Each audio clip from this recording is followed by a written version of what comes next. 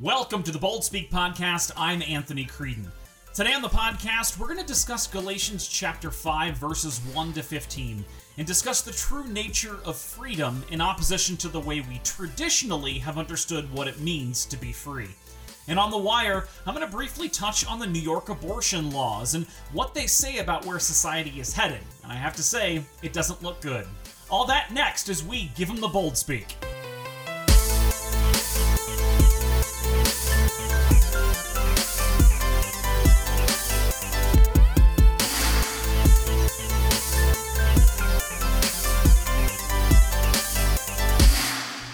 Hello everyone, and welcome back to our study of No Other Gospel.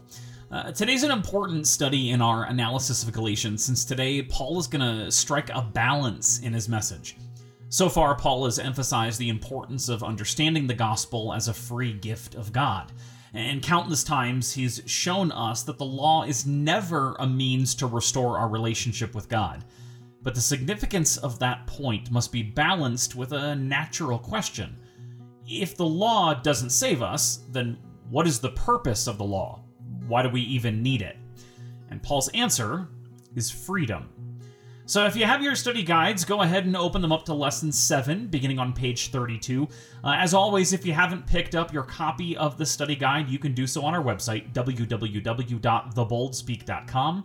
There you can find this study guide and others by clicking on the shop button at the top of the page.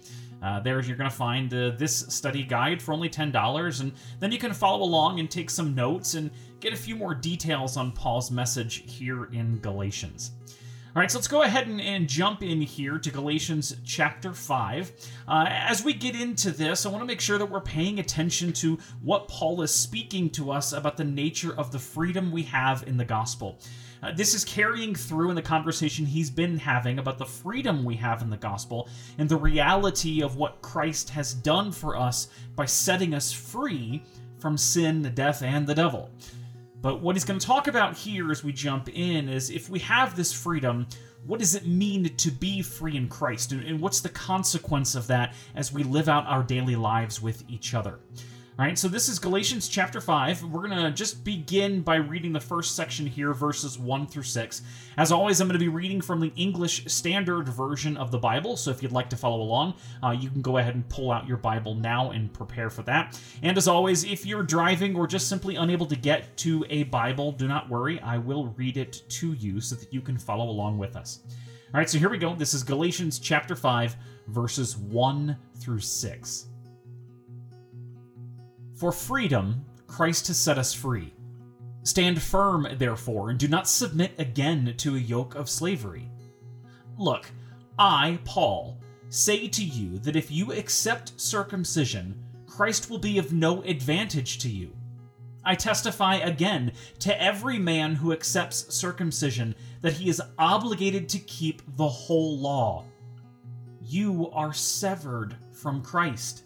You who would be justified by the law, you have fallen away from grace. For through the Spirit, by faith, we ourselves eagerly wait for the hope of righteousness. For in Christ Jesus, neither circumcision nor uncircumcision counts for anything, but only faith working through love. This brings us to question 1. What is Paul saying in verse 2? And why is it so important for us to understand this point? Let me go back and refresh your memory. Paul says this in verse 2. Look, I, Paul, say to you that if you accept circumcision, Christ will be of no advantage to you. To be put kind of short and sweet, this is Paul's entire point. If you begin to look at your own actions in order to find the assurance of salvation, you render Christ's work absolutely useless. The reason is because you now save yourself. If it was simply a matter of doing the right things and following the right ceremonies, like, for instance, getting circumcised, then why did we need Jesus at all? Because we can't save ourselves. Look, there is absolutely nothing we can do to bring about the assurance of our salvation.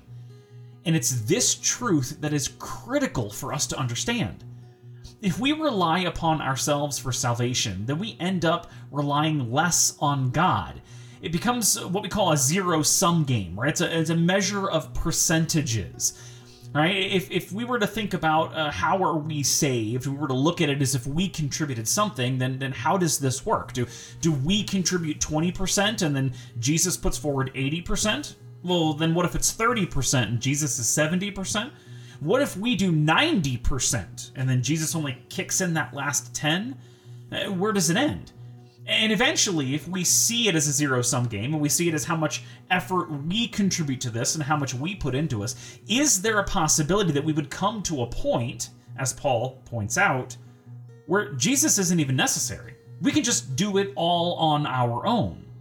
And this is why he continues on, and this gets to the next question, question 2, where it says, how does the answer to the last question relate to what Paul is saying in verse 3? Let me remind you. Verse 3 says this, I testify again to every man who accepts circumcision that he is obligated to keep the whole law.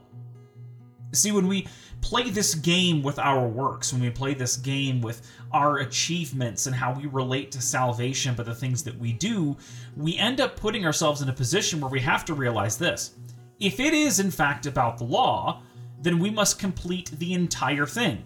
If we only do, let's say, 83% of the law, then are we only 83% saved?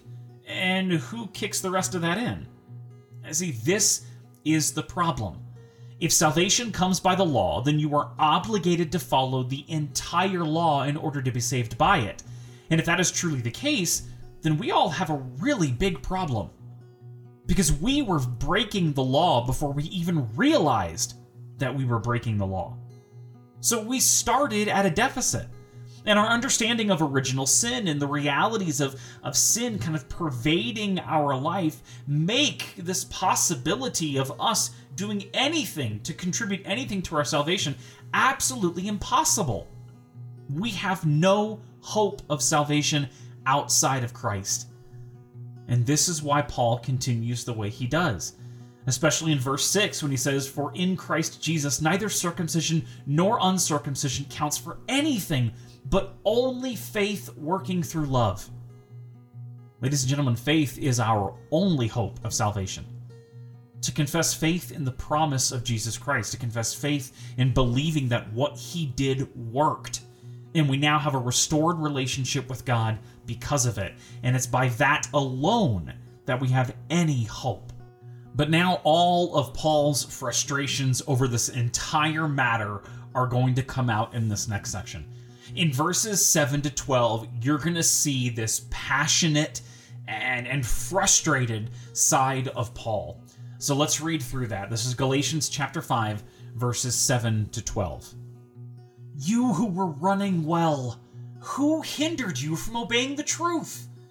This persuasion is not from him who calls you. A little leaven leavens the whole lump. I have confidence in the Lord that you will take no other view, and the one who is troubling you will bear the penalty, whoever he is. But if I, brothers, still preach circumcision, why am I still being persecuted? In that case, the offense of the cross has been removed.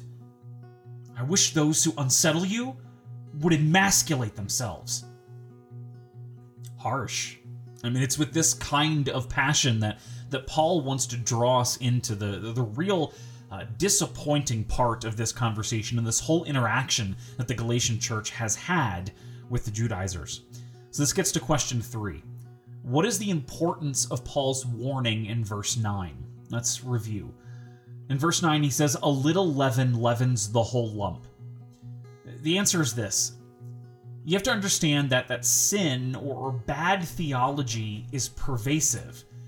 That's to say that one lie can begin to work its way into the rest of our thinking and do far more damage than it initially appeared that it would do. And this is how leaven works, right? In a comparative basis to the entire lump of dough, the amount of leaven needed to give rise to the dough is minimal. But as leaven works, it gives rise to the dough when the chemicals mix and multiply the air bubbles. It doesn't take much, but it can drastically change the makeup of the bread. In the same way sin gets mixed into our lives, lies get mixed into our theology. They spread and create false belief, different and more lies, misunderstandings, fear that then pervades our thinking and influences our actions. The problem is that, like real leaven, what it produces is just air. Sin makes gaps in the truth, which leaves room for all sorts of bad things. And what we perceive to be real just ends up being nothing but a deception that leads us away from Christ and his saving work. The idea that circumcision was necessary, that was that little lie, that air bubble that made room for doubt to creep its way into the thinking of the Galatian church. When they began to believe that circumcision was needed in order to be saved, it left room for all sorts of other questions. That is to say, more air bubbles. Questions began to arise like, well, is circumcision all I need to do, or is there more? Because I wasn't born into the Jewish nation, do I even have a shot at salvation? Or, if Paul didn't tell us about this, what else did he not tell us? Can he even be believed? See, all these questions created a stumbling block for the gospel of Jesus Christ to take root in the hearts of these believers. And if we're not careful, the use of the law in salvation and in the salvation story can create that kind of doubt in our hearts and the hearts of others as well as we try to explain what it means to be saved. This is what Paul's getting to. The insertion of the law, the insertion of works into salvation is a dangerous, dangerous game. Not the least of which dangerous because it builds within us a sense of self-confidence and self-reliance that pulls us away from Jesus. And that simply cannot happen. Now, you can see Paul's incredible anger and frustration, in particular in verse 12. And that's question 4, which is more of just kind of a statement of kind of surprise when you read this. And the question reads this. So, what's with verse 12? All right. This is Paul's frustration and his wit at its finest, right? Understanding the context and the nature of the issue with the Judaizers, right, in particular circumcision, Paul takes the opportunity to play on that context in wishing of some judgment upon the Judaizers. In other words, if removing the foreskin is so important to them, he wishes the knife would slip and they just cut the whole thing off. It's not Paul's most gracious statement, but it does illustrate beautifully the human emotions that Paul takes to this situation. When men come in and mess with this congregation and misrepresent the gospel of Jesus Christ, he is upset and he is not afraid to show it. All right. From there, let's move on and finish out this section by reading verses 13 to 15. And this is where Paul's going to begin this conversation on the nature of freedom. All right, so here we go. This is Galatians 5, verses 13 to 15. For you were called to freedom, brothers. Only do not use your freedom as an opportunity for the flesh, but through love serve one another. For the whole law is fulfilled in one word: you shall love your neighbor as yourself. But if you bite and devour one another, watch out that you are not consumed by one another. Question 5. On the basis of verse 13, how does Paul define freedom? Let's take a look at 13 again.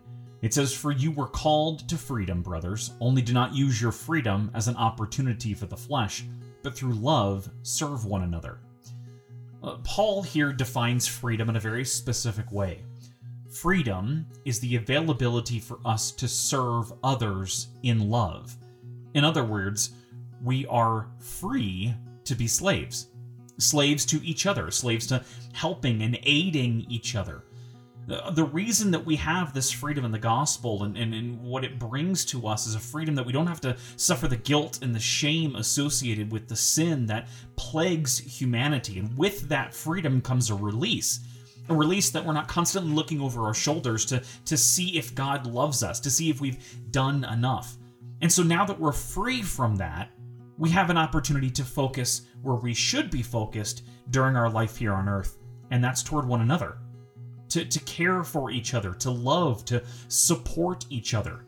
And so freedom doesn't look like an ability for me to do anything. Freedom is my ability to do what I need to do, what I can do to love and serve others. And that's very, very different than the way we're used to thinking about freedom. And that actually gets us to question 6. How does Paul's definition of freedom match the way freedom is used in our society? Essentially, here's what we need to get to. For many, freedom is likened to the word liberty. Right? And to me, there's a big difference between the two. Liberty is associated with an individual's right to do or not do something. In this sense, liberty is not concerned with the needs of others, although one may take that into consideration. But liberty only asks on behalf of the individual what is permitted and what's not permitted.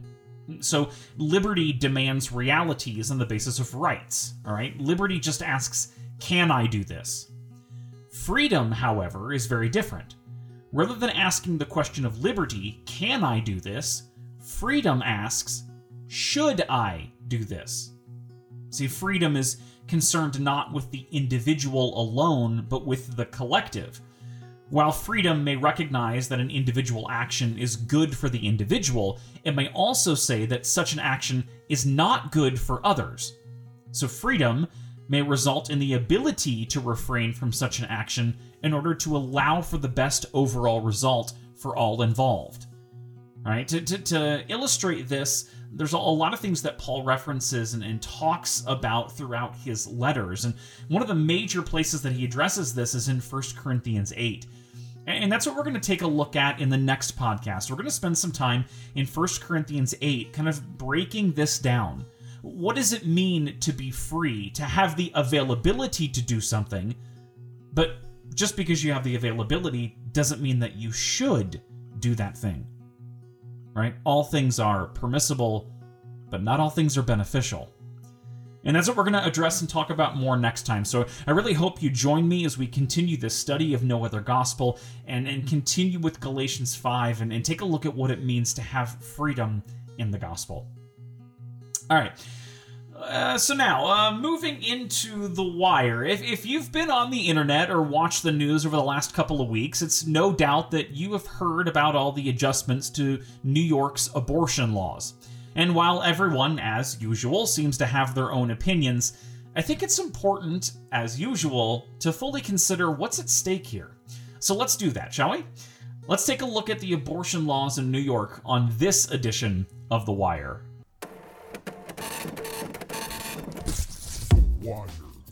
On January 22nd, Governor Andrew Cuomo signed what was termed a Reproductive Health Act into legislation in the state of New York. This supposed health act modified existing abortion legislation, effectively removing abortion from the New York State Penal Code. In other words, abortion is now a matter of public health and not in any way associated with criminal activity. Which is, by the way, New York's way of saying that your feelings on abortion are the equivalent to how you feel when someone doesn't pick up dog poop after their animal does their business in the park. So, let's look at this legislation in more detail, shall we? I'll post the link to the actual legislation in the comments of this episode so you can see this for yourself. All right, the major change that has caught the attention of so many is the change to what constitutes a legal abortion beyond the former 24-week period. The new legislation states this: a healthcare practitioner licensed, certified, or authorized under Title VIII of the Education Law, acting within his or her lawful scope of practice, may perform an abortion when, according to the practitioner's reasonable and good faith professional judgment, based on the facts of the patient's case, the patient is within 24 weeks from the commencement of pregnancy, or there is an absence of fetal viability, or the abortion is necessary to protect the patient's life or health. In other words, abortion is now legal in the state of New York at any point until actual live birth, so long as anyone in the process deems it to be detrimental to the health of the mother or deems the child not viable, a term that means different things to different people. And if this wasn't frightening enough, later in the legislation, great pains are taken to remove abortion from all criminal law. This means that there's no such thing as an illegal abortion in the state of New York, because if the child isn't born, it's not a death. Now, please hear me when I say, I don't want to oversimplify the issue or portray that this is an easy topic. I don't know what I would do if I were faced with having to make a choice between a spouse and a child when complications with childbirth occur. I've never had to.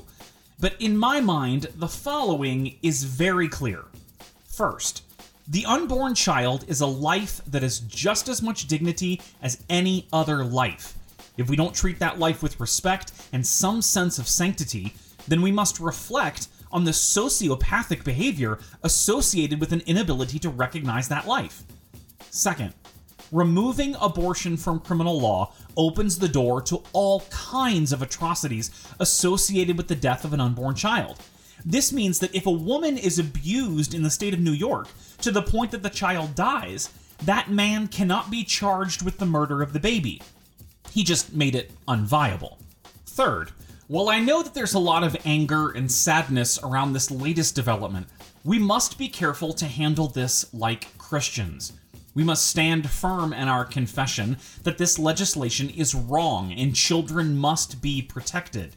But we must not fall into the trap of using this as a means to let out our frustrations and anger on those who disagree with us. If you want to effect change, then work toward listening and effectively communicating the truth. All the shouting does is make you look like one of the politicians that put us here in the first place. Be different. Be better. And finally, this has to be said. To light up the top of the World Trade Center in pink as a celebration of this law is a shameful act of defiance upon the American people. Look, when according to the latest Gallup poll, only 13% of Americans would approve of such a change to legislation, the spire of that building looked less like a monument and more like a middle finger. May God have mercy.